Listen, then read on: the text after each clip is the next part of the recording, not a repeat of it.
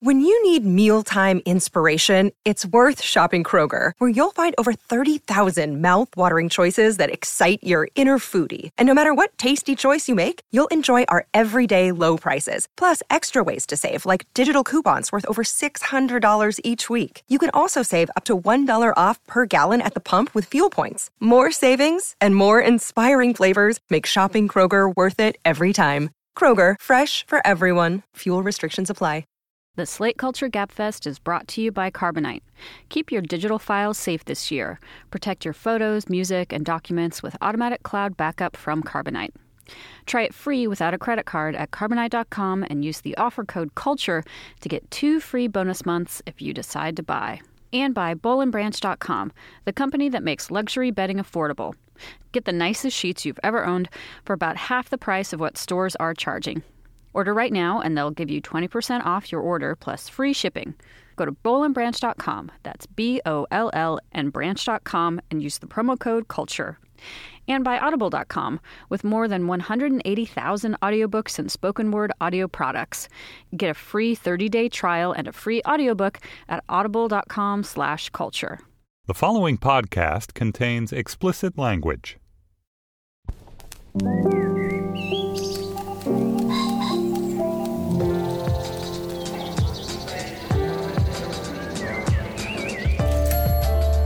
I'm Julia Turner, and this is the Slate Culture Gabfest. Never mind, Don't Hail Charlotte Rampling edition. It's Wednesday, January 27th, 2016, and on today's program, we're going to talk about the Oscars, their lack of diversity, the Oscars So White campaign, the campaign to boycott the Oscars, the changes that the Academy has very swiftly made to its voting procedures in an effort to address the issue, and what various boneheaded celebrities, including Charlotte Rampling, have said about the matter.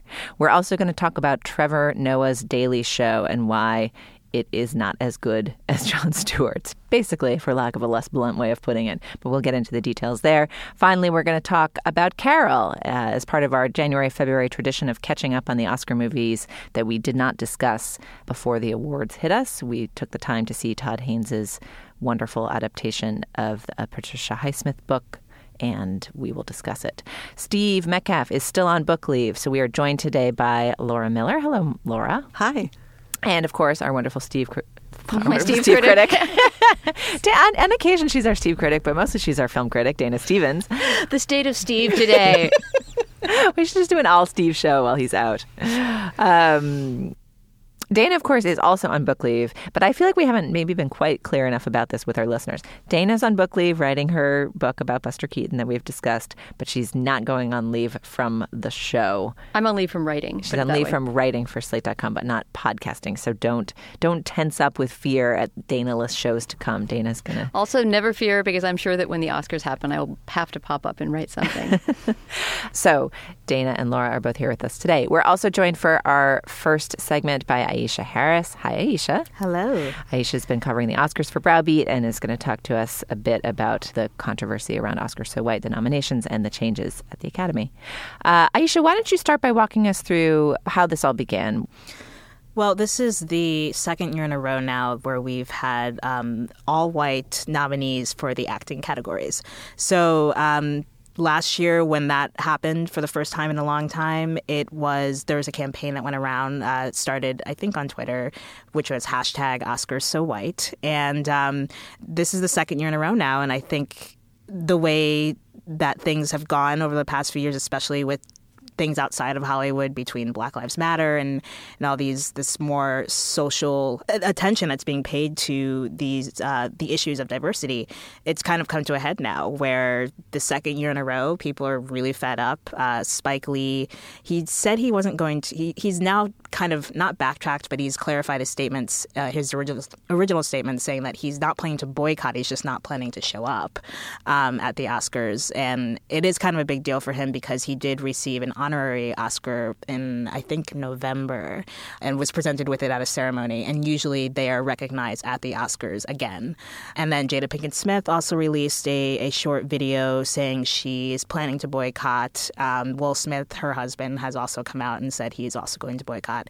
So it's kind of become a really big deal, the fact that, we had all of these white nominees, and some people have questioned, well, maybe there just weren't enough roles, or maybe there just weren't enough roles for Black people. And then other people have argued that, well, that's not true. There are people like Ryan Coogler for Creed and Michael B. Jordan for Creed as well. So it's just sweeping change is happening quicker than I think a lot of us expected it to. So that you've laid out the controversy very nicely, and I think Creed was the big movie that people thought and hoped might get nominations this year. And Straight Outta Compton. Which did get a writing nomination for its white writer, but not for any of the performances. And of course Sylvester Stallone for Creed, and the only nomination for Creed. Yeah. And of course last year, just to refresh, I think the biggest controversy was that Selma received no nominations. Selma received Best Picture, but it didn't receive a Best Picture nomination, and it won Best Original Song. But other than that, David Oyelowo was not nominated. Ava DuVernay, the director, was not nominated, and the cinematography wasn't. So basically, that was considered the grievous oversight last year. So this controversy had started to percolate and came to a head both because of all of these celebrities threatening to boycott. There also began to be questions about whether Chris Rock, who's hosting, might pull out. He's affirmed now that he will continue to host and that he thinks he can call more attention to these issues by hosting for this audience of millions. But then the Academy also moved quite swiftly and announced last Friday a set of changes around how voting would work that seemed designed to diversify the body of the Academy. The Academy is notoriously secret, but there was some data in 2012 that came out, I think, that said upwards of 90% of the Academy voters were white and upwards of 75%, I think, were men. The primary change in voting policy is that when you become a voting member, you will retain those privileges for 10 years. And then if at the end of that decade you are still working and active in Hollywood, it can be renewed. Once you've logged 3 of those decade-long terms and you've landed a 30 stint working in Hollywood, then you get lifetime privileges. You also get lifetime voting privileges if you have won an Academy Award. Or are nominated for one, which actually really broadens the field a lot. That's lifetime as well. Or are nominated for one. So those will be the people who will get to vote. What that then does is take a set of people who are older, essentially, and haven't worked in a long time and never were nominated and didn't retroactively have the equivalent of 3 10-year stints, and they will retain their Academy privileges but not their voting privileges. I still want someone to do an explain around what are the privileges of being a member of the Academy besides voting for the Academy Awards. You probably get a lot of screeners, goodie bags. Right. I'm sure there are events, and maybe there's some sort of networking type of thing, I imagine. Or discounts at Musso and Frank. In any event, and that does seem basically designed to winnow the ranks of sort of old people who did something once in Hollywood in the 60s or 70s and are still voting, perhaps with our assumptions of the generational preferences of those people.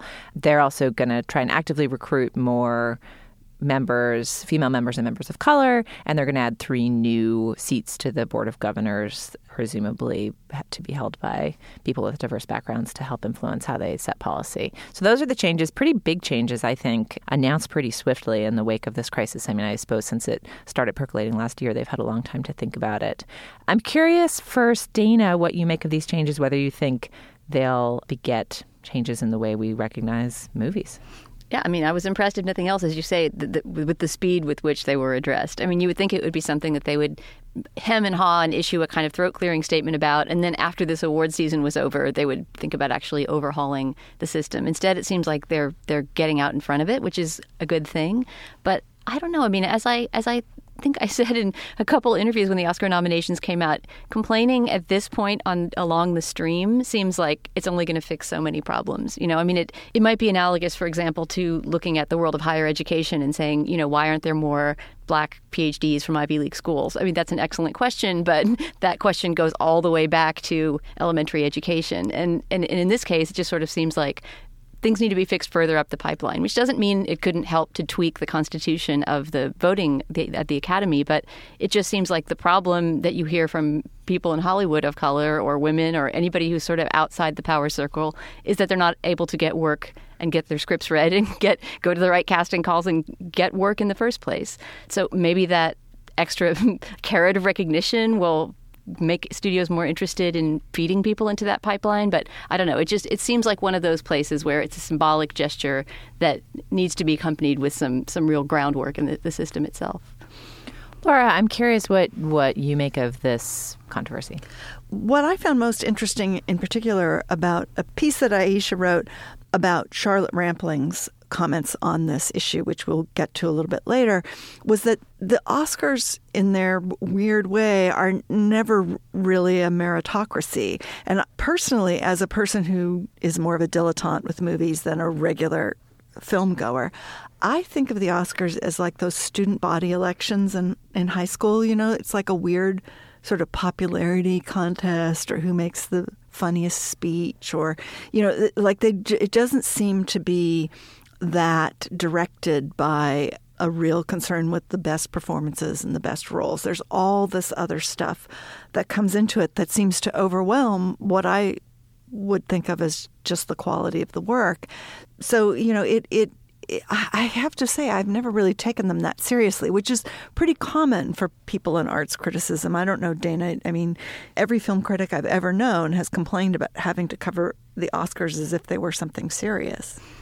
Yeah, I mean, I guess the idea that the Oscars are some sort of, and here we are getting close to Charlotte Rampling's comments, actually, but that there's some sort of level playing field of pure merit, and that the nominees are these, you know, racehorses who all start at the gate and are given an equal chance. Yeah, it's just all of it is part of this kind of fantasy engendered by, I guess, the hype around the Oscars. I don't know. I mean, the Oscars seem to me important as a measure of what our nation is valuing symbolically at that moment, you know, and so in that sense, the idea that there would be some symbolic evaluation of diversity is better than there not being that symbolic valuation. But all of it is taking place in this very rarefied realm that has much more to do with merchandising and hype than with actual performances or films. Well, it's a tricky line to walk, right? Because I agree with you that I wrote it, but I think that the Oscars really, it's like maybe 50% about merit and mostly about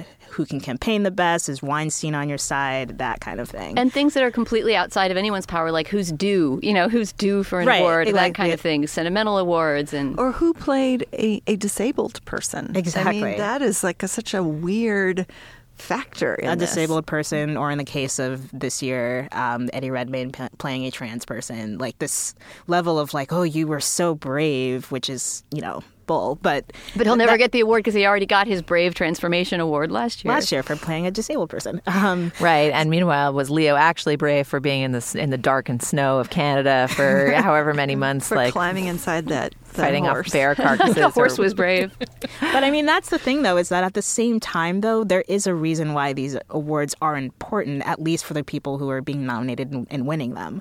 One of my favorite blogs, Very Smart Brothers, they wrote a great piece, and it's been said before, but I think you have to reiterate it every time we talk about these things. And the piece was about like why the Oscars are important to Black artists and to artists in general. And the fact is it's kind of twofold. One, it's being recognized by your peers, and no matter how much you say you love the art, like everyone, I think most people who do hard work and work for what they want to be recognized for it.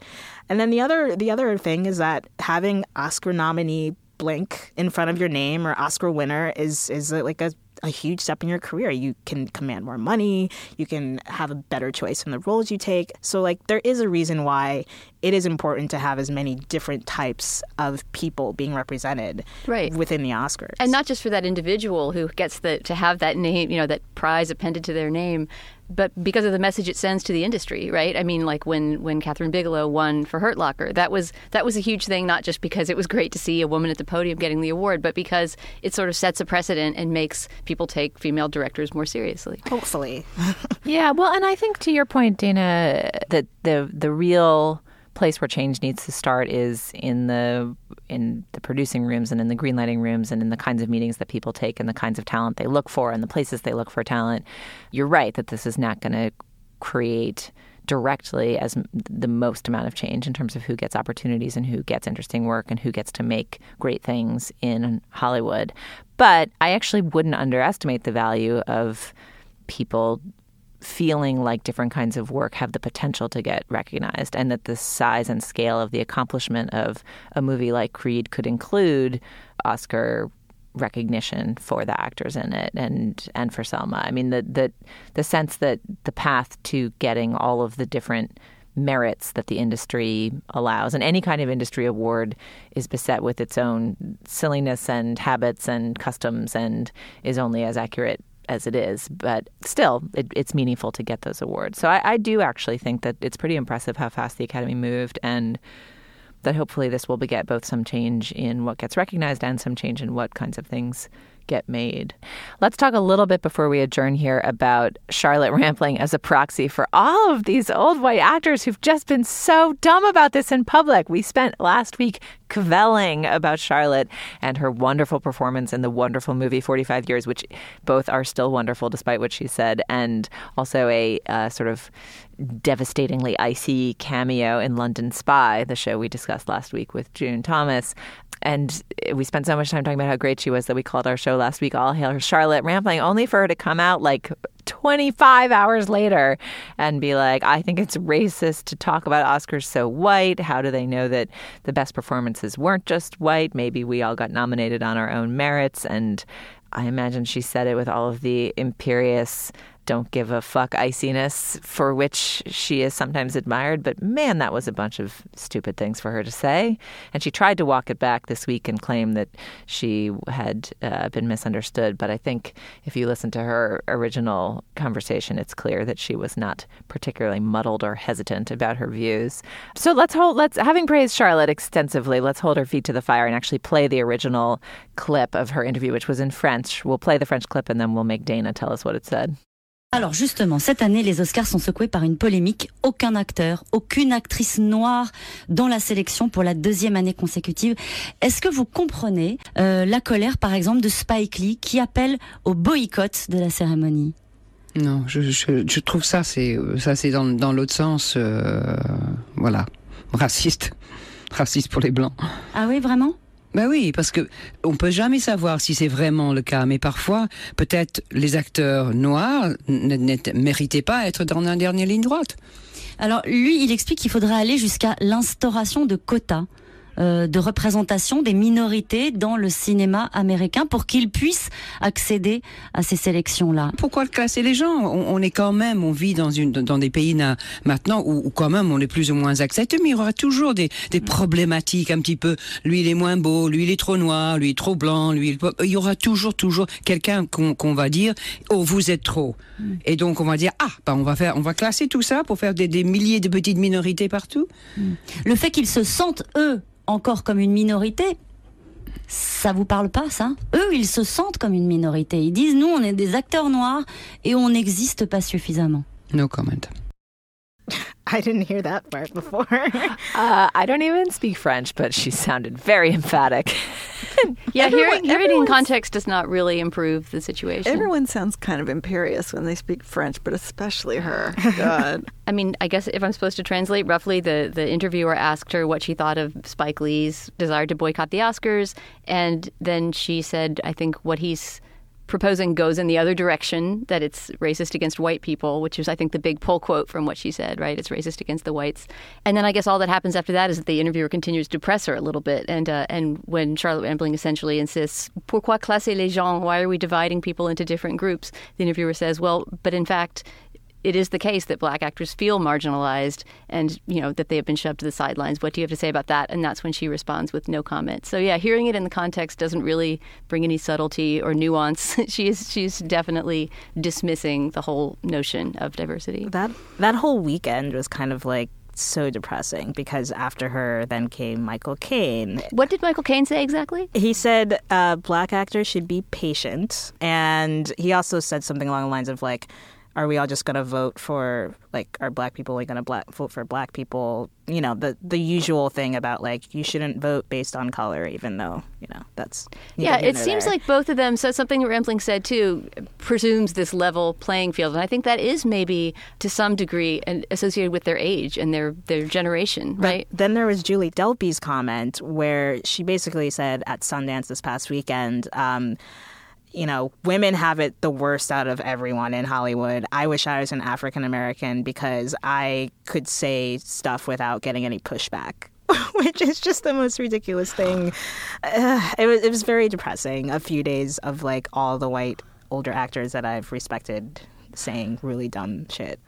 I think one thing that strikes me about the big names that came out on this issue, so Charlotte Rampling, Michael Caine, Julie Delpy, is that they're all European. I know there were a few others. Robert Redford was sort of like, let's not get into this too much, and a bit of a sort of, he seemed to be like Heismaning the issue away from Sundance a little bit.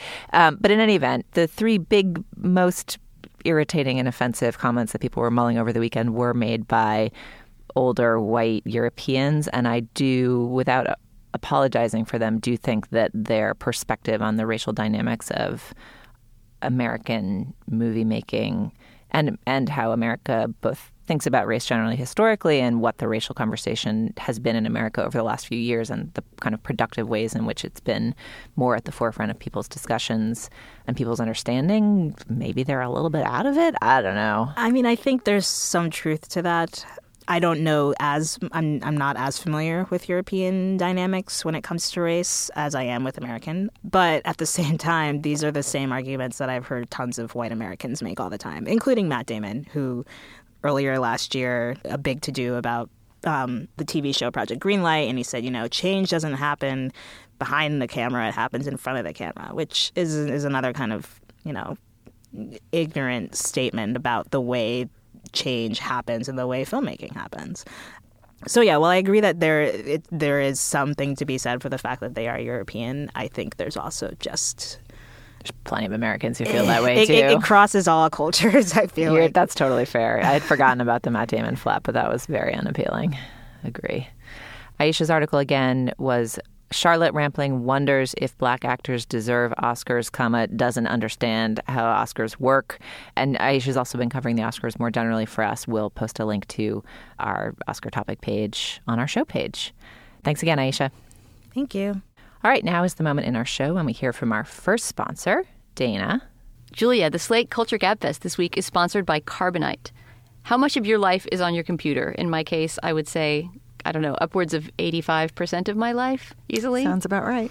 And what if your digital files vanished forever, Laura Miller? Catastrophe. It's pretty bad. I think something like this has probably happened to most of us. It has happened to me. It happened to me in 2005. And you're still regretting that data loss? April 10th, 2005. And you lost all your data and were never able to get it back? Let's just say I lost a digitized audio recording of an interview I did with David Foster Wallace. It's tragic to me. Before you had transcribed it or anything? No, I had a transcription, but I didn't have I had the actual recording, a digital version of it, and my hard drive melted down, and it sort of secretly behind the scenes, like that food in the back of your cupboard that starts to rot and gets like moths in it, all my files started to get corrupted. It was a nightmare. That sounds horrible, but at least you have the defense that it was years ago, and I presume you have a backup plan now. Oh, boy, do I ever. I, on the other hand, managed to spill a glass of water onto my computer keyboard just 2 weeks ago and wound up, although some things were backed up, the most important things were not backed up, put it that way. God. And I wound up spending as much as a new computer would have cost just to get my data back. So I am the one who should be listening to my own ad copy here. With Carbonite Cloud Backup, your photos, your music, your documents, your book, in my case, and all your other files are backed up automatically to the cloud. More than 1.5 million home and small business customers trust Carbonite. You can start your free trial today at Carbonite.com with no credit card required. Just use the offer code CULTURE to get 2 free bonus months of Carbonite.com if you decide to buy. That's Carbonite.com, offer code CULTURE. Okay, Julia, back to the show. Joining us for our second segment today is Slate TV critic Willa Paskin. Hello, Willa. Hi, Julia. Welcome. We're going to talk today about the piece you wrote and published on Slate this week about The Daily Show with Trevor Noah, or rather about the Jon Stewart-shaped and sized hole in the politico-comedic landscape this election season. Tell us a little bit about why you thought it was a good moment to evaluate how The Daily Show has evolved with Trevor Noah at the helm. Well, we're in the midst of a totally bananas election that every day is coughing up something absurd and simultaneously meaningful that you sort of wish you could just laugh at, but kind of is more important than that because we're talking about electing our president. Yes, and exactly how racist our nation is. That too. There's a lot going on. And have you been keeping up with The Daily Show with Trevor Noah generally and been sort of watching it as it evolved, or did you find suddenly that you weren't watching it and you wanted to figure out why? What was the impetus? This is a little bit of a loaded question because I'm going to reveal my TV habits in a way that's not super helpful necessarily for framing this piece. But I am not personally a huge fan of late night in any form. I preferred The Daily Show and The Colbert Report to late night that's on network TV, but I am just not a late night person. I genuinely don't kind of understand the point of network late night shows. I understand the point of Colbert and The Daily Show, but I never have been like a regular watcher. I, of course, like everybody, have seen a lot of it the morning after, and because I am a TV critic, have also seen a lot of it because I have made myself watch it from time to time. But I basically was just sort of checking in on The Daily Show with Trevor Noah because it's my job, not because I had been watching and suddenly damn, he's no good.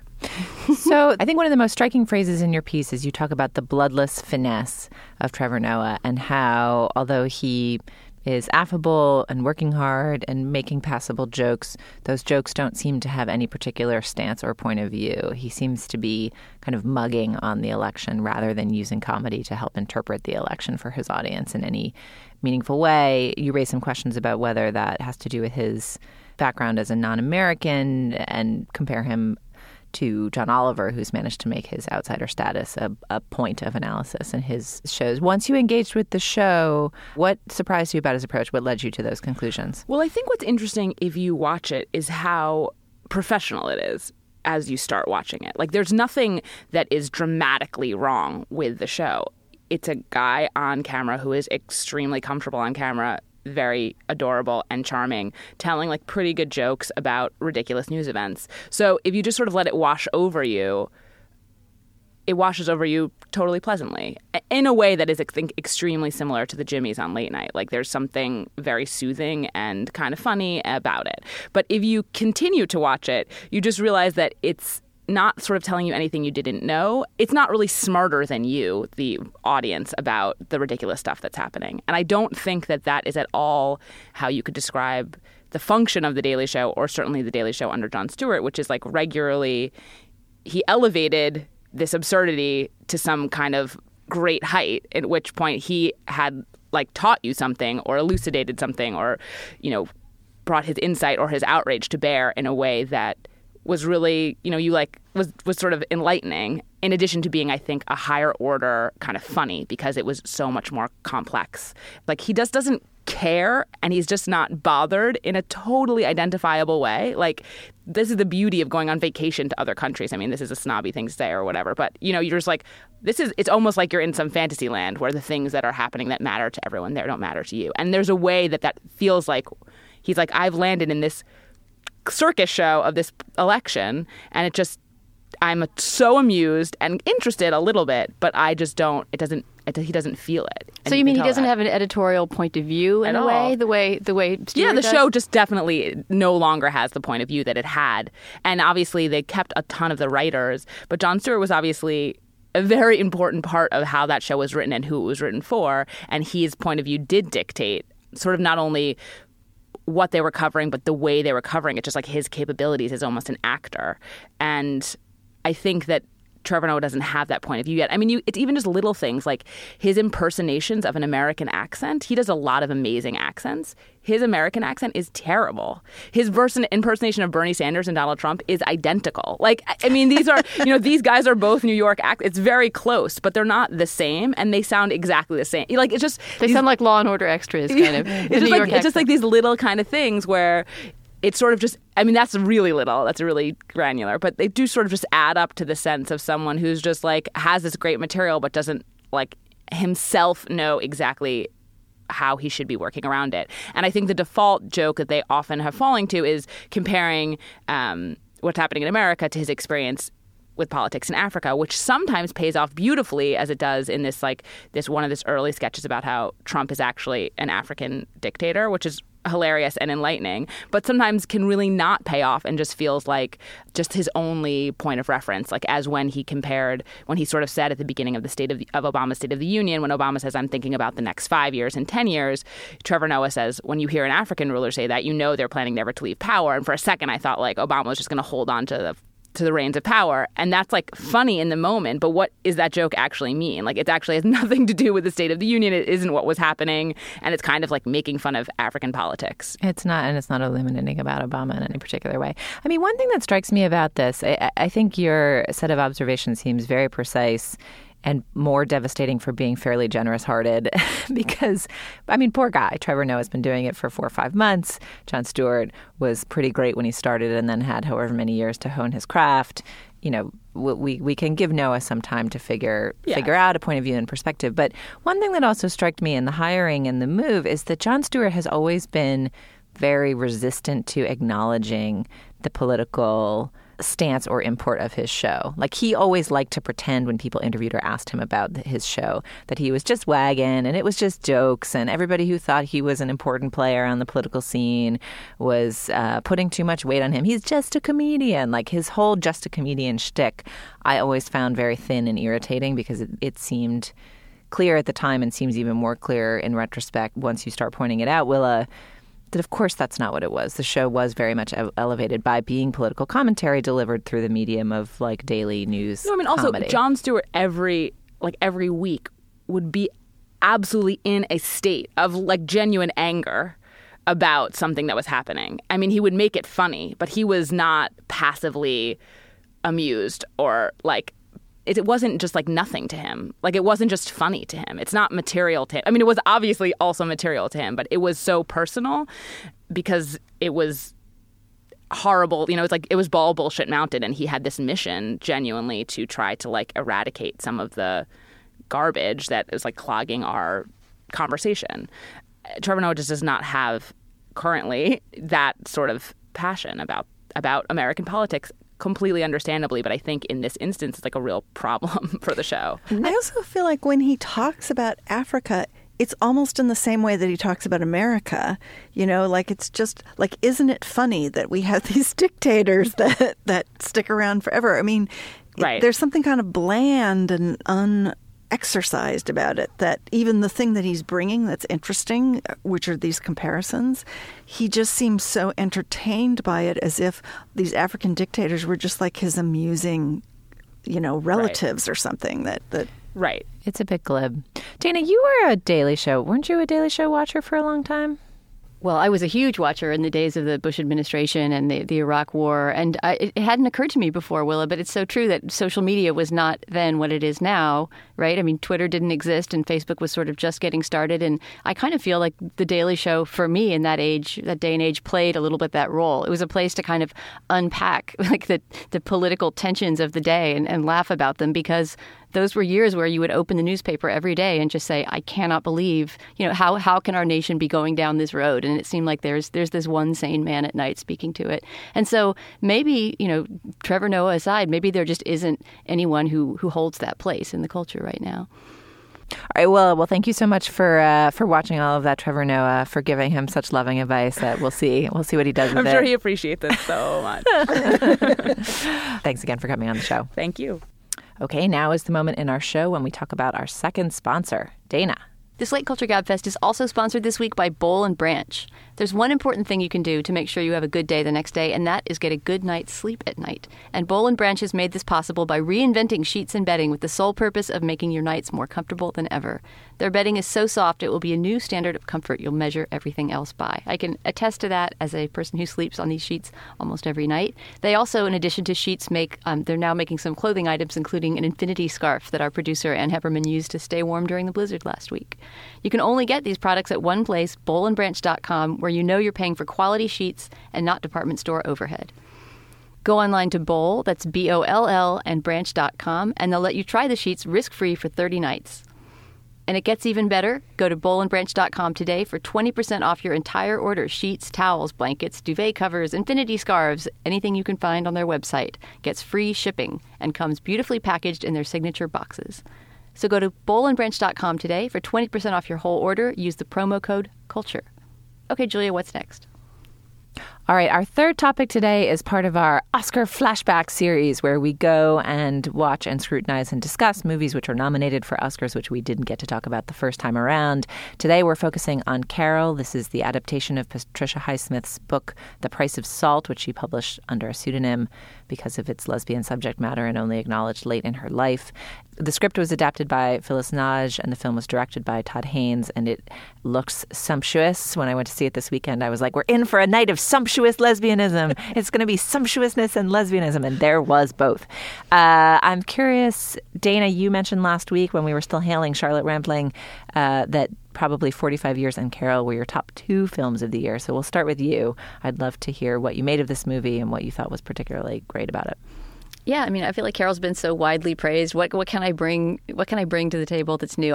What I love about Todd Haynes at his best, and I think Carol is one of his best, is that he is at once kind of the consummate filmmaker. This is a film that's very aware of itself as a film, and that's very technically accomplished, and sort of brings together all of the technical things that can make a film great. The music, which is from Carter Burwell, the cinematography, which is by Ed Lachman, who's worked with Todd Haynes for a long time. This great script, which, you know, it's the first time that Todd Haynes has filmed a script he didn't write, actually, the first time he's worked on someone else's project.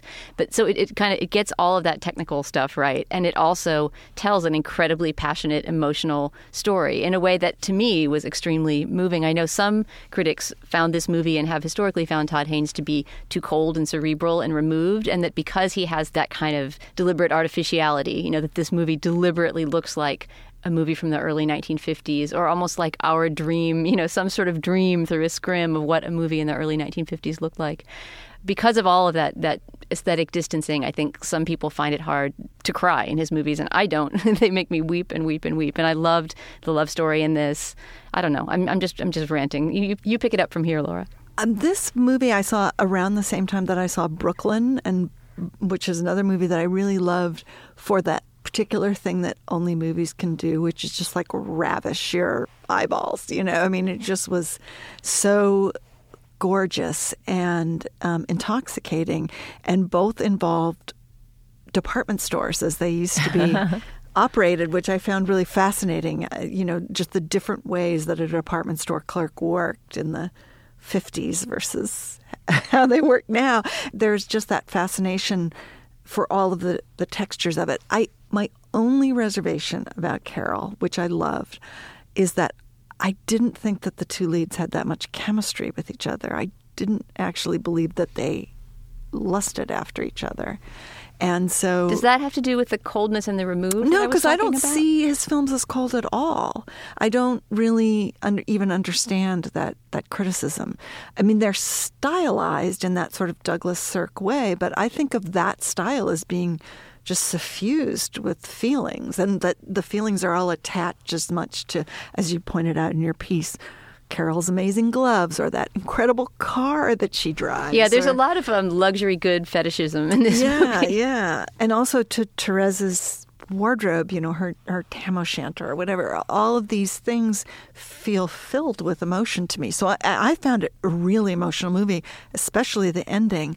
I just did not believe that the two characters, I felt like there was missing a sort of fire of really physical desire. And do you think that had to do with the way their love scenes were staged or something in the script, or do you think it was actually that those two actresses didn't I just don't think the sparks? actresses had that much chemistry with each other. I believe that they liked each other and were interested in each other, but I didn't think that they wanted to jump each other's bones. I do think there's a question in the film about, without getting too far into the ending, I think there's two ways to make this movie. One is as a love story, like these two people have found each other and they are meant for each other and they should be together, and will they find a way to be together? And the other is as an act of recognition and what it meant to, through the help of another person who's more experienced in a lifestyle that you don't know anything about and can barely have the power to recognize in yourself, helps you to understand who you are. And I found the movie much more powerful in that second register of what it meant to not quite want the things you're supposed to want, your cute, hunky boyfriend who's dying to take you on a cruise to Europe and keeps bugging you about it, and you just feel on some level that you don't just don't want to do that with him, but you don't know why. And so you kind of keep rebuffing him. And you don't quite feel right in selling dollies to mommies in the shop. And there's something that feels off about it, but you don't quite know why. And suddenly the power of this beautiful woman seeing you and mesmerizing you and understanding what it might be like to see her and understand a different way to be in the world, completely changing your life and giving you the power to recognize yourself. That story to me was incredibly powerful. It plays a little bit on the question of how much are they meant for each other. Carol, the older woman, the character played by Cate Blanchett, has plenty of problems in her life. She's a bit of a predator, maybe, or she's a little bit irresponsible with her affections. It's not exactly super sensible for her to go after this young shop girl at this particular moment in her life for various reasons. So I liked it better when it was a little bit less of a love story and more of a story of discovery and recognition and coming of age. And I thought it was very powerful in that register. And so, to my mind, there were aspects of the ending that I felt might have been more powerful if they had been handled differently. And that was my one reservation about it. But I think it's great. Also really powerful is the way that the disintegration of Carol's marriage is depicted and her relationship to her husband in the process of becoming ex-husband and his sort of vengefulness and resentment and her fear of what he can do to separate her from her child. And there's that amazing scene in the lawyer's office where she behaves so beautifully. All of that felt, that was as emotional to me as other parts of the movie that dealt with the love story part of it. Yeah. What kind of name is Harge? her confused, bewildered husband, Waspy, I guess, played by Kyle Chandler. Highsmith Smith is amazing at names. Just listen to these character names: Carol Aird, Harge Aird, and Therese Belivet. They're just excellent names. Have you read the novel? I haven't, no. I read it because this movie was coming out, and I highly recommend it. It's very different from any Patricia Highsmith novel you've ever read. Although, as someone interestingly observed, essentially all of her insight into the criminal mind that you see in the Ripley books and Strangers on a Train and her more criminal thrillers is all transposed into, the secret looks between people in a secret community. So that criminal mind is still sort of at work, in the closet. Well, it sounds like we all think that our listeners should go see the movie if they haven't already. Before we conclude, let's talk a little bit about the two main performances in more detail. Both Cate Blanchett and Rooney Mara were nominated for Best Actress and Best Supporting Actress, respectively, for playing Carol and Therese. Tell me what you guys made of their handling of the roles. My first response to that they were both nominated is that there's a bit of category fraud going on to get more Carol actors on the slate, because clearly Rooney Mara is, if either of them is the protagonist of the movie, it's her, right? Yeah, actually, I would invert the two because it's really about Rooney Mara and her transformation, I think. Right. And though the title is Carol, it's not really the story of Carol. It's the story of someone's idealization and, fantasies and projections onto, and then eventually affair with Carol. The character of Carol is really interestingly played. It's a really delicately calibrated performance because usually Cate Blanchett appears very feminine and Carol is superficially very feminine, in the way she dresses and the way she talks, but yet she injects this kind of slightly butch quality into Carol that I found completely fascinating. Yeah, the costume design there is really extraordinary. There's this moment where she looks, to our eyes, incredibly posh and ladylike and very 50s. She's got brooches and she's got covered buttons and plackets and peplums, and she just looks so femme to our current eye. But she's driving with her ex-girlfriend, now platonic friend, played nicely by Sarah Paulson, to this kind of stuffy country club dance party type event that she's been strong-armed into attending by Harge. And she gets very fretful about her appearance and gets very nervous going into it. And you sort of realize that she's kind of got a fitted blazer over a day dress, and all of the other women there have these kind of scoop-necked lace frocks. And you're like, oh, that is butch for 50s, even though it seems so over-the-top femme to us now. Well, apparently Sandy Powell, the costume designer, who's fantastic and who I think should get an Oscar for this movie, if anyone should, was one of the first people attached to the project. There was a long period, when Phyllis Nagy was shopping this screenplay around and different directors were attached and then left before they got Haynes finally. But Cate Blanchett and Sandy Powell were the two people who were in it from the beginning. So, the star and the costume designer.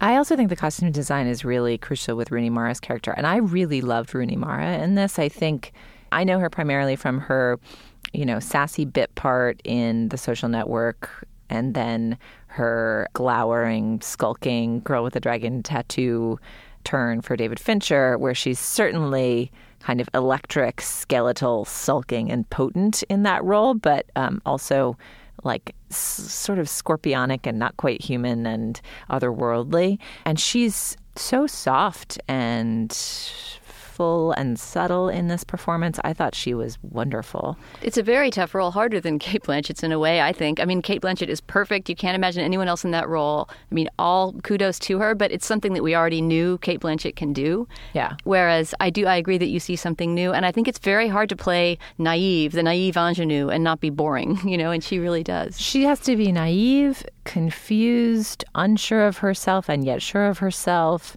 And she plays, the movie transforms the plot of the book. In the book, she's an aspiring set designer. And in the film, she's an aspiring photographer. And it really plays with that idea nicely of kind of what are you looking at and what are you looking for? And that sense of her as someone who's very gently questing towards something. And who changes hugely over the course of the movie. There's a scene where they haven't seen each other for a while, and Carol says to Therese, "You've really blossomed," and it's such a kind of a cliched thing to say to a young woman. But we see it ourselves. We see it happening over the course of the movie, and partly because of Carol and because of the photographs she takes of her. Well, the movie is Carol. It's an adaptation of Patricia Highsmith, directed by Todd Haynes. You should definitely check out the film and come to our show page, facebook.com/culturefest, to talk about what you liked about the movie, or if you didn't. We're happy to entertain your countervailing views. And before we endorse, let's hear a word from our final sponsor today. The Slate Culture Gab Fest is sponsored by Audible. And Dana, I know that you love the audiobook that you listened to of The Price of Salt by Patricia Highsmith. Yeah, it's actually lucky that we have an Audible ad placement this week, because I have a very full-hearted Audible book to recommend, which is The Price of Salt, Unabridged, read by Cassandra Campbell on audible.com. I don't know why I happened to listen to the book that way. I think it was because it was a period when I was cleaning out my office and doing a lot of handwork and wasn't able to sort of hold a book. I don't usually listen to fiction as much as nonfiction on audiobooks, but this reader was so wonderful, and she really got The Price of Salt with that particular tone it has. I don't know, you haven't read The Price of Salt, but you've read some Highsmith. There's a certain kind of keenly observant and slightly icy tone, and she really gets it. Which the Highsmith fan loves. I am a huge fan of this company. I probably own hundreds of audiobooks, and every day I eagerly await their email of the deal of the day, which I have gotten some great stuff from at very reasonable prices. Audible.com is the leading provider of premium digital spoken audio information and entertainment on the internet. Their content includes more than 180,000 audiobooks and spoken word audio podcasts, and users can sign up as an Audible listener, which gives them book credits each month for a low monthly fee. Customers download their choices and can access them on their iPhone, Android, Kindle, iPod, and any other MP3 player. Okay, so the good news is that Audible is offering listeners a free audiobook of your choice and a free 30-day trial membership. Just go to audible.com/culture and choose from over 180,000 audio programs. Download a title free and start listening. It's that easy.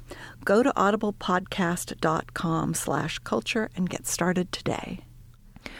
All right, now is the moment in our show when we endorse. Dana, what have you liked in the world of culture now or past or future this past week? Oh my God, I had such an intense cultural week that I could have many different answers to that question, because I went to Norway last week, right after we taped our show, in fact. I hopped on a plane and went to northern Norway, the town of Tromsø, way up in the Arctic Circle, where there's a great film festival, and I was invited to do a panel there. So lots of stuff happened there that I could endorse, and maybe some of it I'll save for future weeks when some of these movies that I saw start to open and be available in the U.S. But for now, because we played a little bit of French radio earlier, it's actually the same station as the show I'm about to endorse. I'm going to endorse a French radio show about movies. You can only listen to it if you know French, but presumably some of our listeners do. And Steve has certainly excluded more people with his tiny little pizza place in Vermont endorsement, so I'm doing it.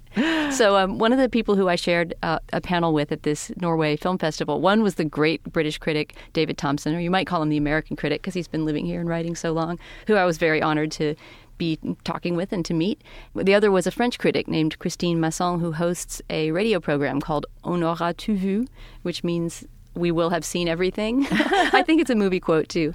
And it's on France Inter, actually the same radio station where Charlotte Rampling made her unfortunate comments. I believe it airs once a week. I've only listened to a couple of them so far, but I'm going to make this my new Francophone podcast. It's a little bit like a sort of French film spotting, except it's not always the same discussants. It's always Christine and her co-discussant who have on different directors, actors, writers, and just sort of talk about the contemporary state of the cinema. But she's very opinionated, as she was on the panel. She's not afraid to, put down the trendiest, latest movie, but she's got great insights, and she's a delightful person to listen to on the radio. So, On aura tout vu on France Inter, and you can download it as a podcast.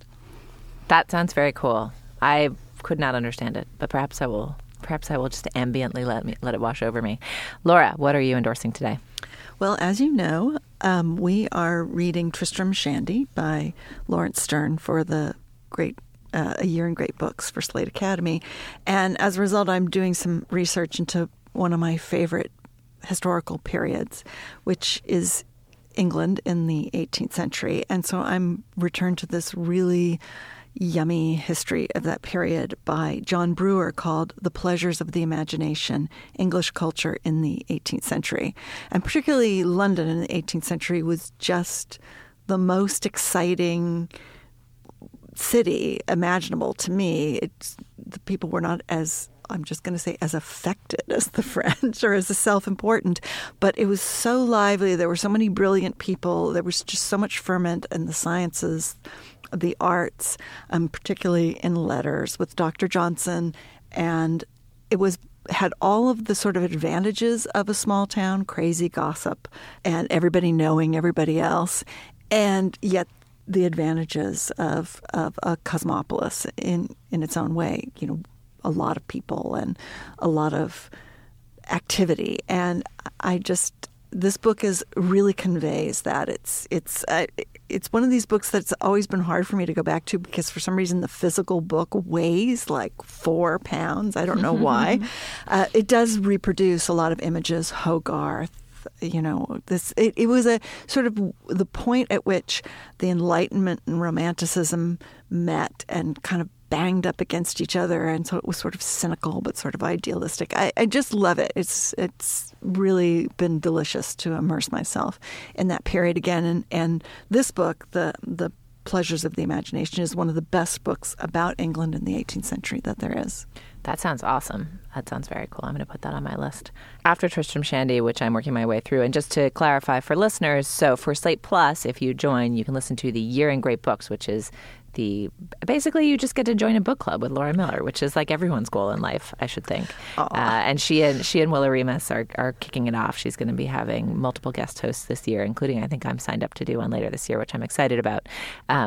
But if you want to be part of that conversation and listen to those discussions, you should join Slate Plus at slate.com/plus. All right, my endorsement is not a highfalutin French radio film show, nor a weighty tome about 18th century England.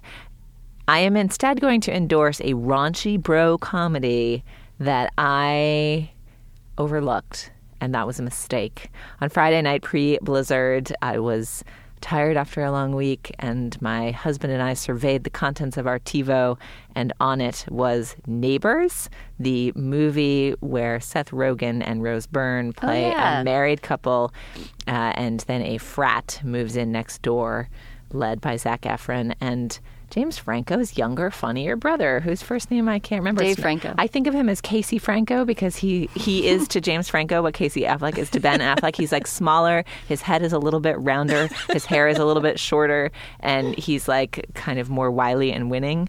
But anyway, so Casey Franco, I guess his real name is Dave. But I'm going to continue to think of him as Casey. This movie is so funny, and I went back and read your review, and you gave it props at the time, Dana, for being so funny. But it has many things to recommend it. Number one, Casey Franco. Love that guy. Number two, Rose Byrne, who I think I might be in love with Rose Byrne, even though she gently touched Steve's wrist as we discussed on our show several months ago. She first came to my attention in Bridesmaids, where she played an uptight wasp bitch, and it wasn't entirely clear from the performance whether she was playing one or she just kind of was one, like was the pretty girl playing the pretty girl. Then she played this devilish and delightful villain in Spy, also on Dana's top 10 list this year, the Megan McCarthy starring kind of spoof spy comedy. And it became clear that she was a comedic mega genius. And in this movie, she's wonderful. She's so funny. She gets to be very human. As Dana points out, this movie corrects the ills of some of the Judd Apatow oeuvre. This is a Nick Stoller film, the guy who made Forgetting Sarah Marshall, which is another movie I quite like. But by having it not be like, she's not the scoldy wife who's like trying to get Seth Rogen to grow up, which is really what it looked like from the trailer the movie was, and was why I was very put off by it. It sort of looked like Rose Byrne had her arms crossed while Seth Rogen was like trying to make friends with Zac Efron. No, she wants to revert to her adolescence too. Yeah, so they're both new parents, and they sort of hate their frat neighbors, but also kind of wish they were still young and carefree enough to be in a frat and taking shrooms and dancing all night long. And so the movie's sort of about more than their stupid neighbor war in a sweet way, but it doesn't try too hard, and it just made me cackle like out loud, robustly, way more than any other comedy I've seen in quite some time. So Neighbors, don't sleep on Neighbors. Cozy up with Neighbors. Has it borne up in your memory, Dana? You were quite... I mean, I had totally forgotten it. Even when you said the title, it didn't ring a bell. But yeah, Rose Byrne really stood out for me. Yeah, and I've been on the fence about this one, the fence between the two neighbors, and now I'm going to jump. Of whether to watch it, not of what to think of it. Yeah. All right, so Neighbors. The lowest brow of the endorsements, but very accessible to you all. Well, your recommendations of John Wick was that I heard on the... I watched that and really enjoyed it as well. Never go wrong with the Julia endorsement. Yeah. We haven't done any kind of comparative ranking of like endorsement value. We should maybe have some data scientists go back and be like, who has made the most worthwhile endorsements in the history of the Slate Culture Gab Fest? That sounds about as meritocratic as the Oscar race. You could have everybody vote on the Facebook page at the end of the year. That sounds cruel and unusual, I think. Thank you so much, Laura, for filling in for Steve today. It's been a pleasure. Always a treat to talk to you. Thank you, Dana, for helping me hold down the fort. Talk. With 2 Ks. That's Is Norwegian that for thank thank you you. in Norwegian? Wait, talk with 2 Ks? Yeah, I think it's with 1 K in some other Scandinavian languages, but it's with 2 Ks in terse. Norwegian. Oh, it does not sound like a welcoming and grateful sound. It sounded like, oh God, I fucked up somehow. Tuck. I'm just going to go around Slate and stand over people's desks and be like, tuck. You can find links to some of the things we talked about today at our show page, slate.com/culturefest, and you can email us at culturefest@slate.com or drop us a note at our Facebook page, facebook.com/culturefest. Our producer is Ann Hepperman. Our intern is Lindsay Albrecht. Our managing producer is Steve Lichtai. Andy Bowers is the executive producer of Slate Podcasts. The Culture Gabfest is part of the Panoply Network. Check out our entire roster on itunes.com/panoply. And of course, last, inexplicably, but not least, our Twitter feed is at Slate Cult Fest. For Dana Stevens and Laura Miller, I'm Julia Turner. We'll talk to you next week. 1989, the number, another summer. Sound of the funky drummer. Music hitting your heart, 'cause I know you got soul. What do you know about money? You might know a bunch, but you can always learn more with the Slate Money Podcast. Join Fusion's Felix Salmon, Math Babe's Kathy O'Neill, and Slate's Jordan Weissman every week as they talk about the hot finance topics of the day. Subscribe to Slate Money on your favorite podcast app now.